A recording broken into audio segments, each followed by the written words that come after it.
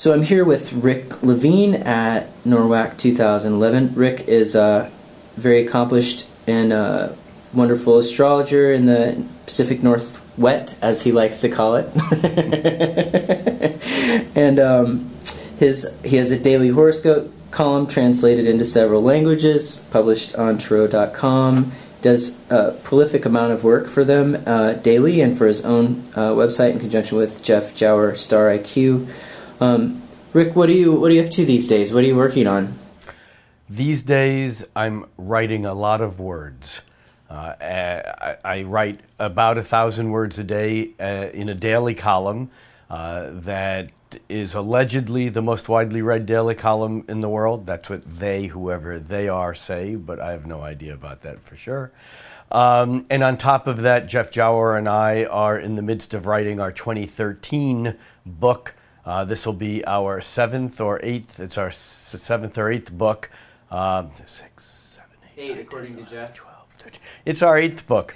And these are annual books that are published by Sterling Press, which is owned by Barnes & Noble. And the one that we're working on right now is Your Astrology Guide 2013. The 2011 is out already. The 2012 book will hit the stands in July, available at Barnes & Noble, bn.com, and Amazon, and wherever.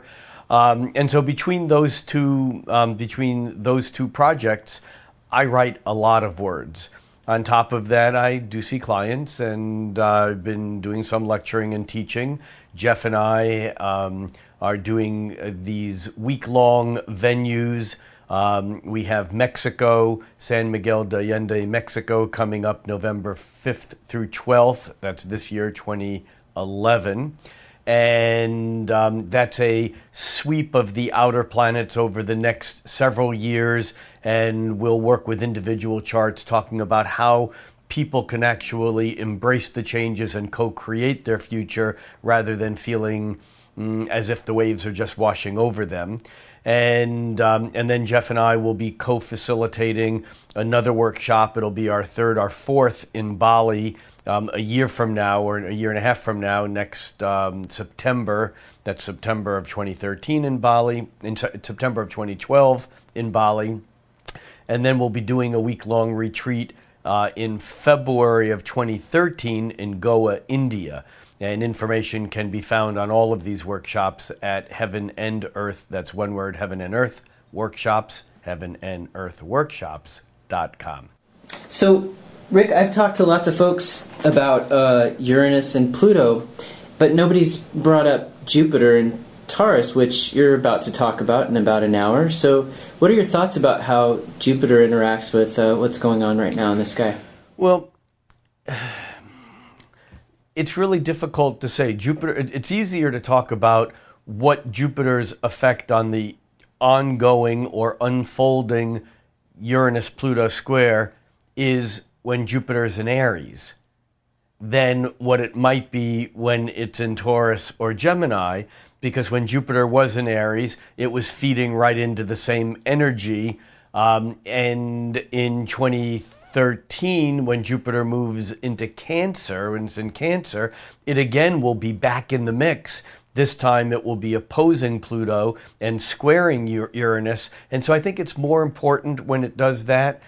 But if anything, Jupiter in Taurus, I think, will help perhaps steady the energies a little bit. At least that's what I'm hoping. I mean, we're on a wild course, and as Jupiter enters Taurus over these next over the next week, but hangs out there over the next year, by sign, at least during that entire time, and exact for a month or so, it will be forming a harmonious trine with Pluto. And so theoretically, that can reduce some of the stress and tension from the impending and building Uranus-Pluto square. Now remember, a lot of people are talking about the Uranus-Pluto square as being something that will be with us from 2012 through 2015, because it occurs 7 times from the summer of 2012 through the spring of 2015. But the fact is that this summer, 2011, Uranus moves close enough that it comes within less than a degree of orb of being exact to the square to Pluto. So even though by retrograde it backs off before making it exact next summer, the fact is that right now we're already on the front wave of that, and arguably have been on the front wave of that since Uranus, ticked on into Aries on the day of the Japanese earthquakes and the Fukushima meltdown. I'm wondering, I saw a talk you gave at the Oregon Astrology Association about a year ago that was probably one of the more entertaining and insightful talks on revolution. And you were talking about the upcoming revolutionary energies as Uranus was going to move into Aries and its connection with energy from the 60s. And I'm wondering how you felt when you saw images on the news of the revolutionary activity in Egypt this year. Well, yeah, I think that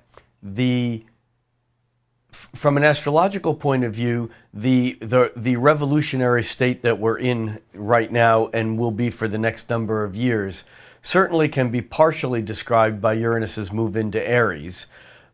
And my theme song for that has been Michael Franti's Yell Fire, which you can fade in now and fade out. No, the idea of Yell Fire, it's a fire in the sky. There's a sense of spontaneity, of release of pressure, of tension, and so on.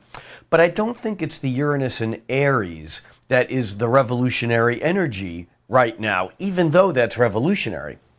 I think it's the Uranus squaring Pluto, releasing or at least bringing up the sense of immediacy or urgency around the energy that was created at the seed period when Uranus joined or conjuncted Pluto in the mid-1960s. So we had the energy that arguably began maybe as early as the Berkeley free speech movement and all the way up through the early 70s that we call the 60s. And I think now, as Uranus is already moving into the square with Pluto and will continue to over the next several years, we're in a decade-long or at least multi-year-long revisitation to these same issues that include environmental issues, suffrage issues, voting, human rights, gender issues, political freedom, suppression, and in some ways what's happened over these past months already in Tunisia and in Bahrain and in Egypt and what's happening in other countries along or around the Gulf Coast, in some ways are very similar to what happened in the United States in the mid-60s. The difference, though, is there's several differences. One of them is the political climate in which they're happening. All these revolutions are not Egypt. Some of them are being, shut down as fast as they open up. Now, what will happen with those and how violent or vicious or tense those will become over the next years, months or years, remains to be seen. But I think we are missing something when we talk about the revolutions in the Mideast, because we had 100,000 people on the streets in Madison, Wisconsin. This is like middle America. Granted, Madison is one of those cities in the United States that probably include Ashland, Asheville, Santa Monica, Boulder, Austin. These are cities that are really not where they belong. They're like people's republics of consciousness of some sort. And Madison may be a lesser version of one of those. But the fact is that what happened in Madison is a taste of what we're in for in the United States. And that is that what we call the left and what we call the right have some very fundamental similarities in what they want. And I think that we will see on the streets of the United States of America the same kind of revolution that we saw in the 60s, but at a conjunction, the Uranus-Pluto conjunction in the 60s, there's a sense of unconsciousness because a new moon or any conjunction, one planet is lining up with the other, and so there's no place for awareness. At the 90-degree angle, however, you have the ability to see the differences and to either be, to be overwhelmed by them or to engage in the conflict or to dynamically resolve or work on creative resolution of these, maximum interference patterns that are being set up by the 90-degree angle.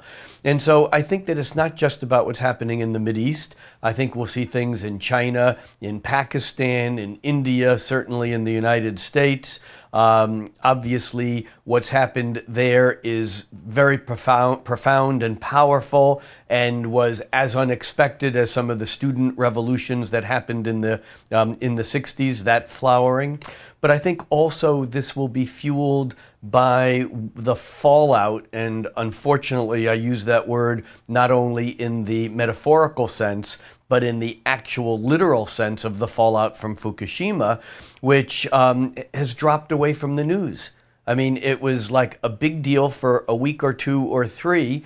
The fact is that from what I've read, Fukushima is as significantly a mess today, or maybe even more so, than it was when it first unfolded. And when it unfolded, it was huge news, but it's a total blackout on it. And so something there has yet to follow through, even as we talk about the other Uranus moving into Aries, or the Jupiter-Uranus conjunctions, and we look at the Gulf of Mexico, the oil disaster there. We haven't begun to see the fallout from those. And so as those environmental issues hit bigger and bigger, it doesn't matter whether you are right, left, or center. You don't want to eat fish that's radioactive, and you don't want the radioactivity to be falling on you. And if we learned one thing during the Exxon Valdez disaster a couple decades ago, that is that Saturn says that there are real limitations. And even Neptune's idea of the oceans being vast and boundless, we have this now kind of sense that we're on a little tiny island. And what happens there is also happening here. And so I think that this kind of instantaneity of feedback that happens from the digital, information age, whether it's Twitter, and Facebook in the Mideast revolutions, or whether it's just news that leaks out as the radiation story is trying to be suppressed in Fukushima, I think it's going to be too difficult to keep the information hidden. And I think that this kind of information will fuel something that we've never seen before. Yeah. So earlier, Georgia Stathis was talking about the potential difference between this upcoming Pluto-Uranus square relative to the phase that it's in, so that it's in the opening phase of the square versus the closing end of the square. Have you taken a look at that at all? Is that something you've thought about, or? Well, yes, and if you go back historically, the best example that I can come up with, I have research and notes on this, but the best example I can come up with off the top of my head, because there's many similarities, is the Uranus-Pluto conjunction of 1455. One of its similarities, Uranus-Pluto joined in 1455, as it did in 1966. One of the similarities between these two conjunctions, although removed from each other by 5 centuries, is that they were both very quickly followed by a Uranus-Neptune conjunction. In other words, we had a Uranus-Pluto conjunction in the mid-60s that created this explosion of awareness, bacchanalian expression of plutonic urges in freedom, lightning-like expressions through sex, drugs, and rock and roll, and of course political unrest and upheaval. It was quickly followed by, in 1989 to 93, the exact was in 93, was Uranus aligning with Neptune rather than Pluto. Interestingly, when Uranus aligned with Pluto, Pluto was the farthest planet from the sun. When Uranus aligned with Neptune in 1993, Neptune was the farthest planet from the sun. It was outside the orbit of Pluto at that time. So those people who experienced this incredible outer planet shock awakening in the mid-60s experienced it again in their lifetime. I mean, these are cycles that only happen every other century. So what happened in the early 90s, late 80s, early 90s, with maps being redrawn, with the fall of the Berlin Wall, the fall of the Soviet Union, with environmentalism rebirthing, the Exxon Valdez being part of that, or that event, with all that was happening in the resurgence of art, of music, of Nirvana and Pearl Jam and grunge, and the whole movement that was that the relationship between the mid-60s and the early 90s is very similar to the relationship between 1455, when Gutenberg invented the printing press and printed the Bible, and 1479, which was a Uranus-Neptune conjunction, in which time Plato hit the printing press, translated by astrologer Marsilio Ficino from Greek into Latin. But what happened was that the church lost control. And all of a sudden, the printing press was getting information out that was non-biblical, non-church. It was Plato, it was the Corpus Hermetica, it was all the stuff that fed and fueled the Reformation later on. By the same token, we have now the internet, which kind of came at the Uranus-Neptune conjunction of 1993, give or take a few years. But it was at the Uranus-Pluto conjunction in the mid-60s that IBM introduced the first business computer, the System 36. So we have that same analog of the Gutenberg press followed by freedom of expression through press, and then the IBM computer, which was meant to print the book of capitalism, and then the internet, which in some ways may be the downfall, like the Reformation was for the church, may be the downfall of nationalism and capitalism. Now, where this fits into the opening square is that going back to the 1455 Uranus-Pluto conjunction, it was in the 1490s that the Uranus-Pluto square occurred, just after the Uranus-Neptune conjunction in 1479. Same pattern that we have now. Well, the 1490s was the age of exploration. 1492, Columbus sailed the ocean blue. You know, this is the mind opening up and exploring the earth in ways that was built upon the information that was printed on the printing presses, maps and tables, etc. And so I think that the opening square is in some ways the age of exploration, even though it's, to use the Rudyard's terms of the opening square, it's a crisis in action, because it's outward going rather than the closing square, which is a crisis in consciousness.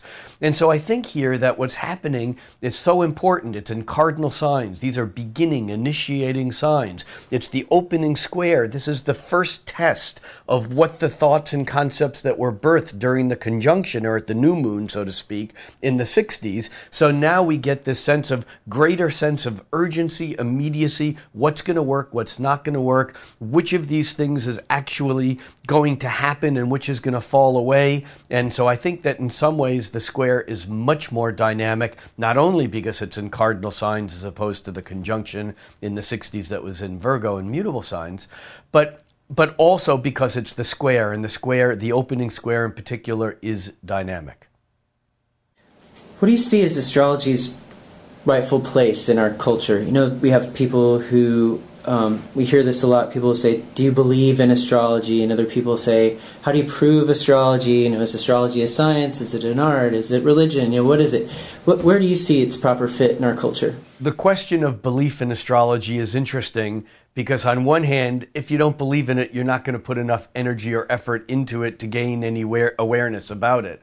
On the other hand, as James Hillman has often said, I don't believe in astrology any more than I would believe in a monkey wrench. If it's the right tool, I'll use it. It doesn't require belief. Chemistry doesn't require belief in order for hydrogen and oxygen in the right proportions to be mixed in to create water. It doesn't require that you know astrology in order for a Saturn transit of your natal moon to precipitate a sequence of archetypal events that may then precipitate specific changes and events in your life. So I think it's not about whether we believe in it or not. It's about whether or not we choose to utilize the base of information that astrology affords us to grow our awareness, to grow our consciousness, because as the Buddhists point out, the only thing that we really can change is our awareness. As Freud said the same thing. I mean, he didn't put it in those words, but the whole idea of depth psychology is to change one's perspective or to change one's awareness. So if I can use astrology to get a sense of larger cycles, to see the repetitive patterns, then maybe I don't necessarily have to be victim to them. I don't necessarily get to automatically change everything, but by infusing awareness, at least I can then introduce the concept, the possibility of free choice. Thanks. Thanks for taking some time out to talk with us today. And tell us again, where to find you if people want to contact you online. Dailyhoroscope.com. One word, dailyhoroscope.com has my daily column. It also has a daily video that Jeff and I record, that we do, an audio, and it's probably the best place to track me down. Great. Thanks a lot.